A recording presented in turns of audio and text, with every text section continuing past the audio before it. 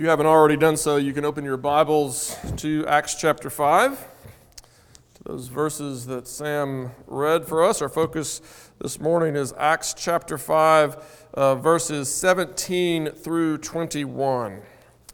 Acts chapter 5, verses 17 through 21. And if you were with us last Sunday, you will remember that at this point in the history of the church, many signs and wonders were being regularly done by the apostles among the people. And those signs and wonders that seemed to be a regular part of the early life of the church, those signs and wonders had at least two effects. First, they identified the apostles. Luke tells us that the apostles were all together in Solomon's portico, and none of the rest dared to join them. That suggests to us that the identity of the apostles was known. Everyone knew who the apostles were because the signs and the wonders that were being done by their hands, I identified them. And that meant that no one could just pretend to be an apostle without being quickly exposed. God was showing who his chosen instruments were. And that's really the second effect of those signs and the wonders. Those signs and the wonders not only identified the apostles, they also validated them. The apostles claimed to speak and to write with Jesus' own authority. They claimed that their words were to be received not as the words of mere men, but as the very words of God. And such claims should not be taken lightly. Someone who claims to speak for God should not be just believed. Such claims require proof. And the signs and the wonders that were being done by the apostles were that proof. They were the proof that validated the apostles' claims to speak with God's authority.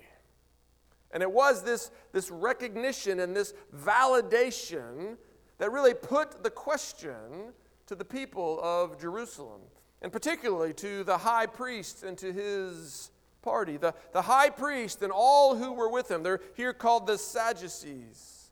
The high priest and all who were with him had to decide how they were going to respond to the testimony of the apostles. And really, they had two choices. First, they could receive the apostles' testimony. They could recognize that Jesus is, in fact, the Messiah. He is the Christ, the anointed one, the promised Savior who has come to bring to completion God's work of redemption. But receiving the apostles' testimony would have required the high priest and the priesthood as a whole to adopt the attitude of John the Baptist, who you remember, he said to his concerned disciples when Jesus' popularity was growing, he said, no, he must increase. I must decrease. John recognized that his ministry was to point to Jesus. And that when Jesus arrived on the scene, it was right that he should fade into the background and that Jesus should take center stage. But if the priests were going to receive the apostles' testimony, they had to have that same attitude of he must increase, we must decrease. And that's actually why they chose their second option. They chose their second option, which was to reject and suppress the apostles' teaching because they were not willing to decrease. They were not willing to give up their positions of power and prestige, but rather they clung to them. And it was that decision to grasp, that decision to cling, that set in motion the events that are described for us in this next section of the book of Acts. Luke writes there, beginning in verse 17, But the high priest rose up, and all who were with him, that is, the party of the Sadducees, and filled with jealousy, what did they do? They arrested the apostles and put them in the public prison. There are three things that I want us to see in this first paragraph of this next account. And the first thing I want us to see is the high priest's jealousy. We don't only need to see their jealousy, we need to see how the Lord comes to them and rescues them and recommissions them, sends them back out to do the work that they have been called to do. And then finally, we need to see the apostles' obedience. And so let's begin with the high priest's jealousy. As I was saying, from a human perspective, it is not hard to understand why the high priest and why all those who were with him were jealous. I mean, just think about what I was saying. The high priests, in order to recognize Jesus, would have to decrease. They would have to decrease because they were the mediators between God and his people. That is the role that they had been given. That is the role to which they had been called. If someone was seeking forgiveness under the old covenant, they came to God through the priests. Or if someone was seeking God's blessing and favor, they came to God through the priests. If someone simply wanted to worship and to praise God and to thank him for the great things that he had done, they brought their worship through the priests. The priests were the mediators between God and his people, and that position of mediation was a position of profound power and prestige. If you ever had a position of power, if you ever had a position that brought on you the praise of men, you know how hard it can be to give it up. You can understand from a human perspective why they were clinging rather than releasing. But as I said, that jealousy, while it is hard or while it is easy to understand, it is still something that we must ourselves understand. Because while it is easy to understand their jealousy from a human perspective, we have to understand what their jealousy reveals about what was actually going on in their hearts. You see, the jealousy that they were feeling, the jealousy of the apostles, the jealousy of the Jesus whom they proclaimed, the desire to cling to their position, all of that reveals to us that really they were serving themselves and not God. They weren't serving God, they were using him. They had their own plans and agenda. They had their own desires and ambitions. They had their own objectives. And yes, they needed to use God in order to accomplish all that, in order to hold on to all that. But they were much more interested in using God for their own glory and for their own name and for their own ambitions than they were in actually serving him. They were with God so long as God was giving them what they wanted. But they were not willing to follow God when it led them away from their chosen destinations. They were using God rather than serving him. That's what their jealousy reveals.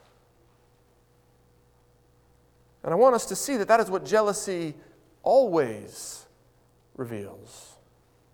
When we feel jealousy of others, it reveals that we are not in a posture of submission to our King. When we are jealous of another person, whether it's of their position or whether it's of their possessions, whether it's of their prosperity or their praise, whatever it is, when we are jealous of another, we are focused on ourselves rather than God. We may be using God to get to our ends, but we are not serving him as his slaves. God has given other people the opportunities and the resources that they need to do the work that he has given them to do. Whatever another person has that you might be jealous of, whether it's a position or whether it is success in their field or whether it is the prosperity of possessions, whatever it is, whatever God has given to them, he has given to them for his purposes. He has given it to them because he has called them to certain works which he prepared beforehand that they should walk in them. And of course, the same is true of you. It's not just true when you're looking at others that God has given them what they need. It is also true of you that God has given you what you need. He has given you your position. He has given you your opportunities. He has given you the resources that you need to do the work that He has given you to do. And therefore, when you are jealous, as the priests were jealous of the apostles, when you are jealous, as the priests were jealous of Jesus Himself, when you are jealous, you are saying that you would rather do your will than God's will. You are saying you would rather have the resources to do somebody else's job, a job that He has prepared for somebody else to do, that you're not satisfied, that you're not content with what He has given you to do. That your script for your life is better than His script for your life. When we do not want to serve God, when we do not want to seek first His kingdom in the way that He has prescribed for us, when we want to do our own thing, when we are jealous of another, we are revealing that we are serving ourselves rather than God. And therefore, we need to understand how to turn away from such jealousy. Now, when I say that we need to be content with what God has given us, with the opportunities that He has entrusted to us, with the resources that He has entrusted, I don't mean that we should never plan or dream or think big. It's right to plan. It's right to dream. It's right to have ambitions of what you want to do in the service of your King. I think of Paul wanting to take the gospel east. He tells us that he was constantly planning. He was trying to get east. He wanted to go there. He had a dream. He had plans, and he was working to make it happen. But as God continued to close that door, as God continued to prevent him from going east with the gospel, what did he do? He did the work that he was given to do in the place where he was on the day he happened to be there. He did the things that God had given him to do that day by day, as God gave him opportunity. He was not jealous of others who might have had the opportunities that he wanted, but rather he did what God gave him to do. And that is what we must do as well. We must do day by day the works that God has prepared for us to do. And if we are truly focused on His will, then we will gladly not only do what He's given us to do, but we will rejoice when others successfully complete the jobs that they've been given to do. We will not be jealous of their success. We will not be jealous of their prestige, but we will delight to know that our fellow servants are serving their King well, because it is the King's service that is our true and great delight. If we are jealous of others, then we are not truly focused on our King. We're not truly focused on His kingdom. We are using Him for our own purposes rather than serving Him. And that is exactly what the high priests were doing. Instead of rejoicing that God had finally brought His plan of redemption to its perfect climax in Christ, they were focused on their own loss of power and prestige. We must guard our hearts against such jealousy. How? By regularly remembering and rejoicing that we are His servants. Why do you think Paul introduces himself as the servant of Christ at the beginning of so many of his letters? No doubt it is for the benefit of his readers. No doubt it is to remind them of his calling, that they might see themselves in it. But it is also to remind himself of his calling. I am a servant of Christ. This work I am doing, even the writing of this letter, I do as a servant. This is the work that God has given me to do. And that is how we must approach all of life. The priests were clinging and grasping to a position that they had been given by the grace of God, but which had now been fulfilled in Jesus Christ. But rather than receiving the fulfillment with joy, they rejected it because their focus was on themselves rather than God. Each and every one of us has been called to be a servant to do the work that He gives us to do. And if that doesn't sound to you like a good deal, if the idea of being a servant of the King sounds to you like something less than ideal, then you have believed Satan's lie. Satan's lie tells us that it would be better for us if we could just do our own thing, if we could follow our own agenda, if we could pursue our own goals. But you were not created to be your own king.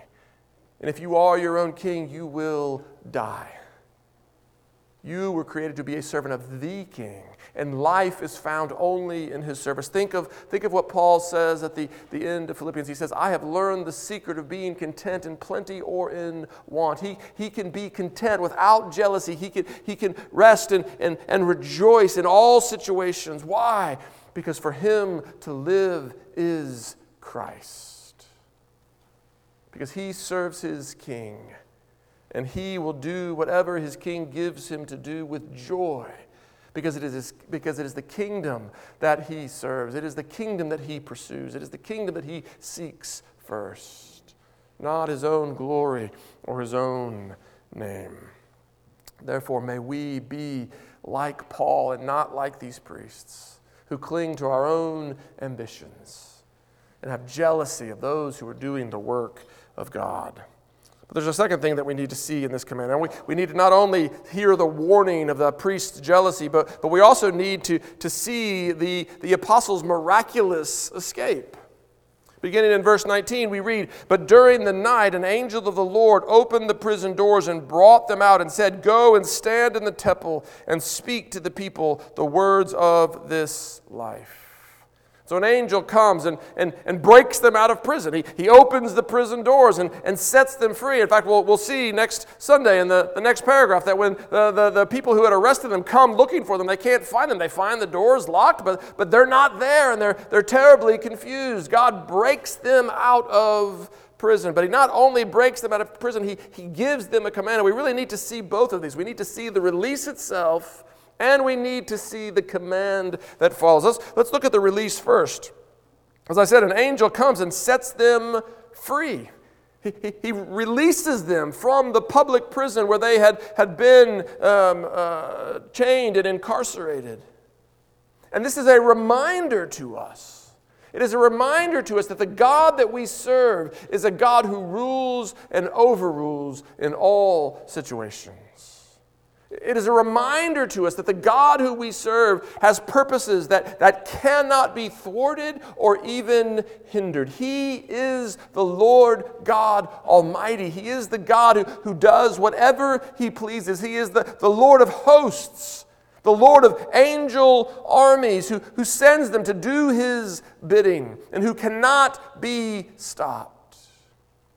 Think of the fiery army that surrounded the city of Dothan when the king of Syria came to kill Elisha.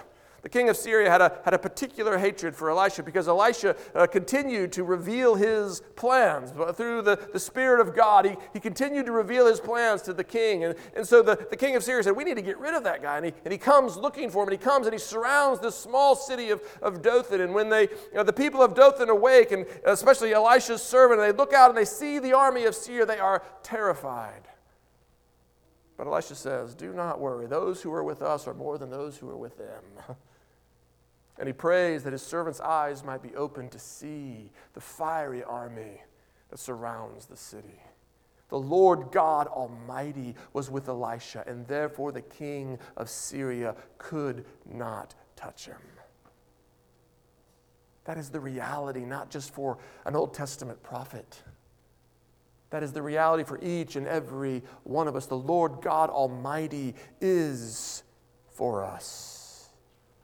And if He is for us, whom should we fear? If He is for us, who can possibly stand against us? This is the reality, the truth that ought to calm all of our fears and our anxieties. The Lord God Almighty is for us.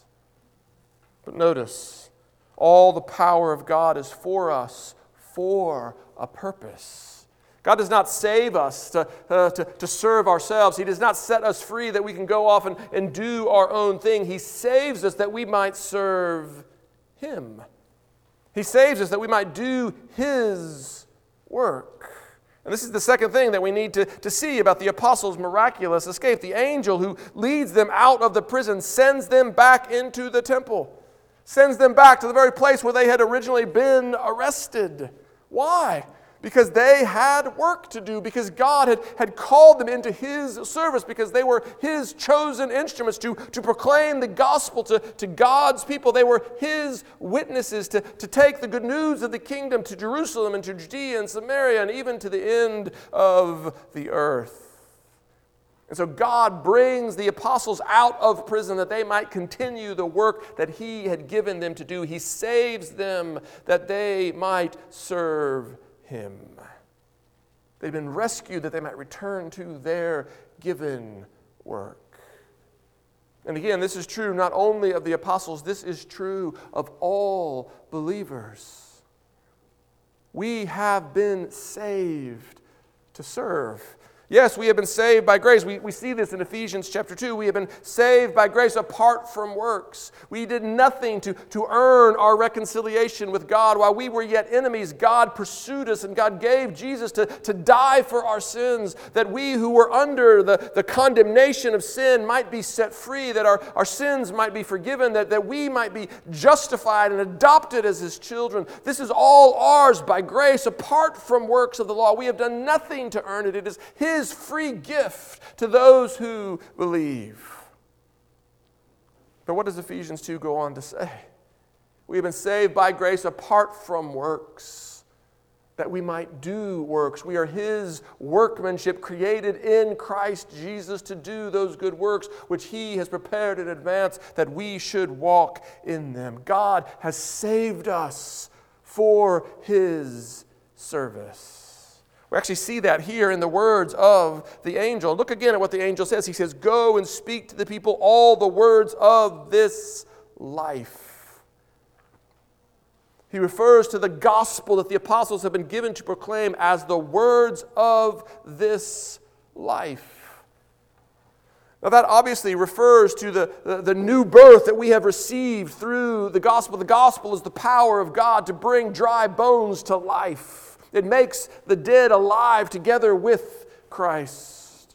And not only does it make us alive, but it rescues us from the sentence of death under which we languished. We were previously condemned. We were previously children of wrath, but we have been rescued from that sentence. The record of debt that was against us has been nailed to the cross. Our debt has been paid in full. And so it is a word of life in the sense that it brings us to life, that it regenerates us. It is a word of life in the sense that it sets us free from a sentence of death, but it is also a word of life in the sense that we have been made alive to live our lives to God. The new birth and the declaration of righteousness is only the beginning of a new life, of a new race that has been marked out before us as God's people, a race which we must now run. We have been saved to live our lives to the praise of His glory.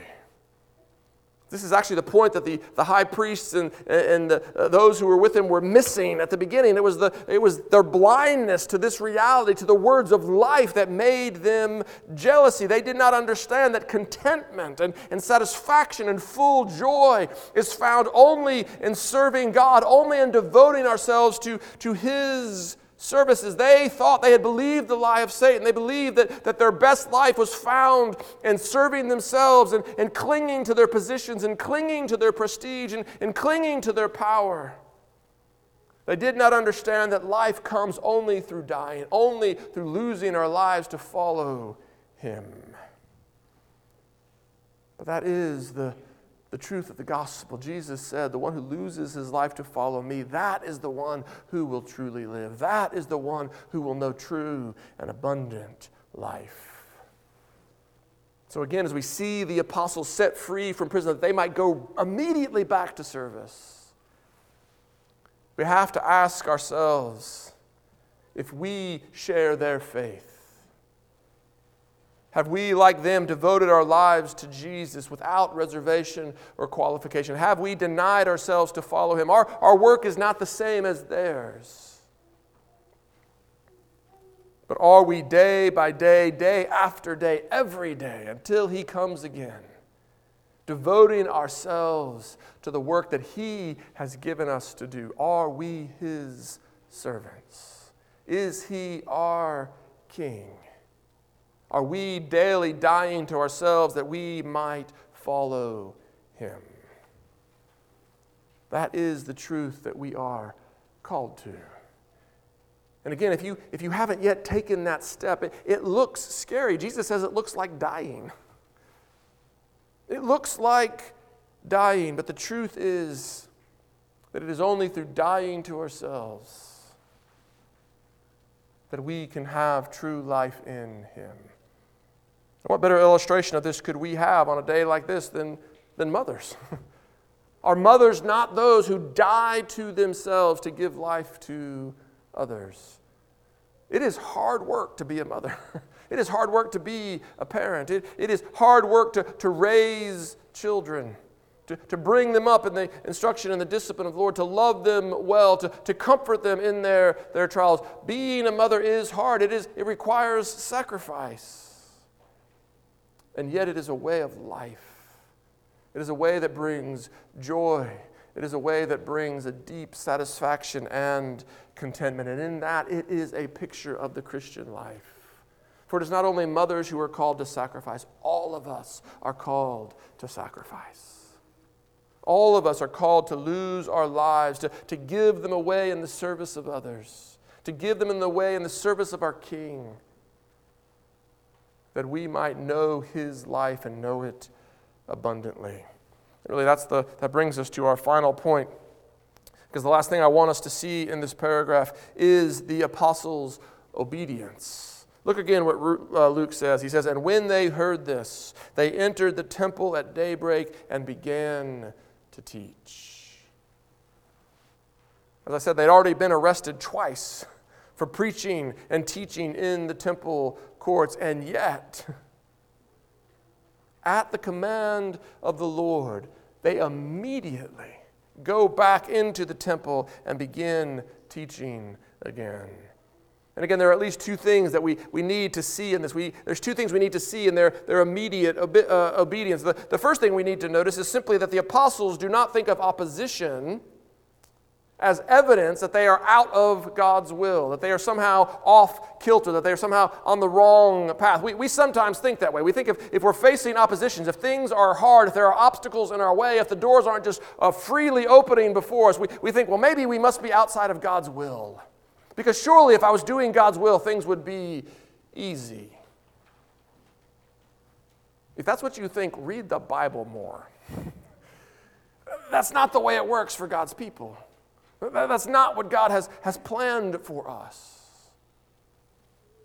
Opposition does not mean that we are not in God's will. And the apostles don't fall into that trap. Now, it's true that here they have an explicit command from an angel who had just set them free from prison.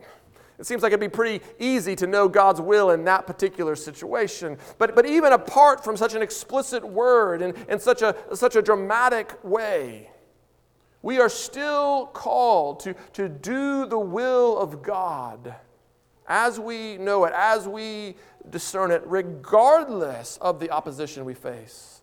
In fact, it is sometimes God's will that we press through the opposition that we face.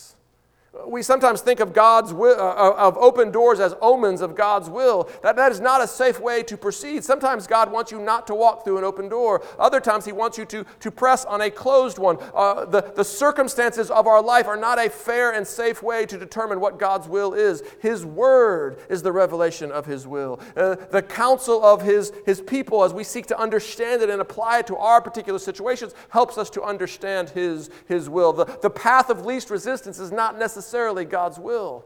Opposition does not mean that you are running contrary to God's will. But rather, we must, through focusing on the Word and being in counsel with His people, we must discern what it is that God has given us to do, and then we must press into that. regardless of the opposition that we face. And we will face opposition.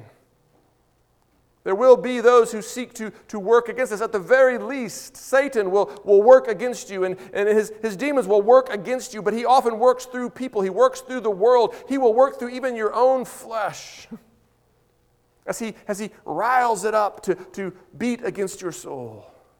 You will face opposition as you seek to do the will of God, but you must press through. You must seek to do that which He has given you to do to the praise of His glory. But regardless of the opposition, we must do the work that He has given us to do, and we must do it immediately. That's the second thing that we see here.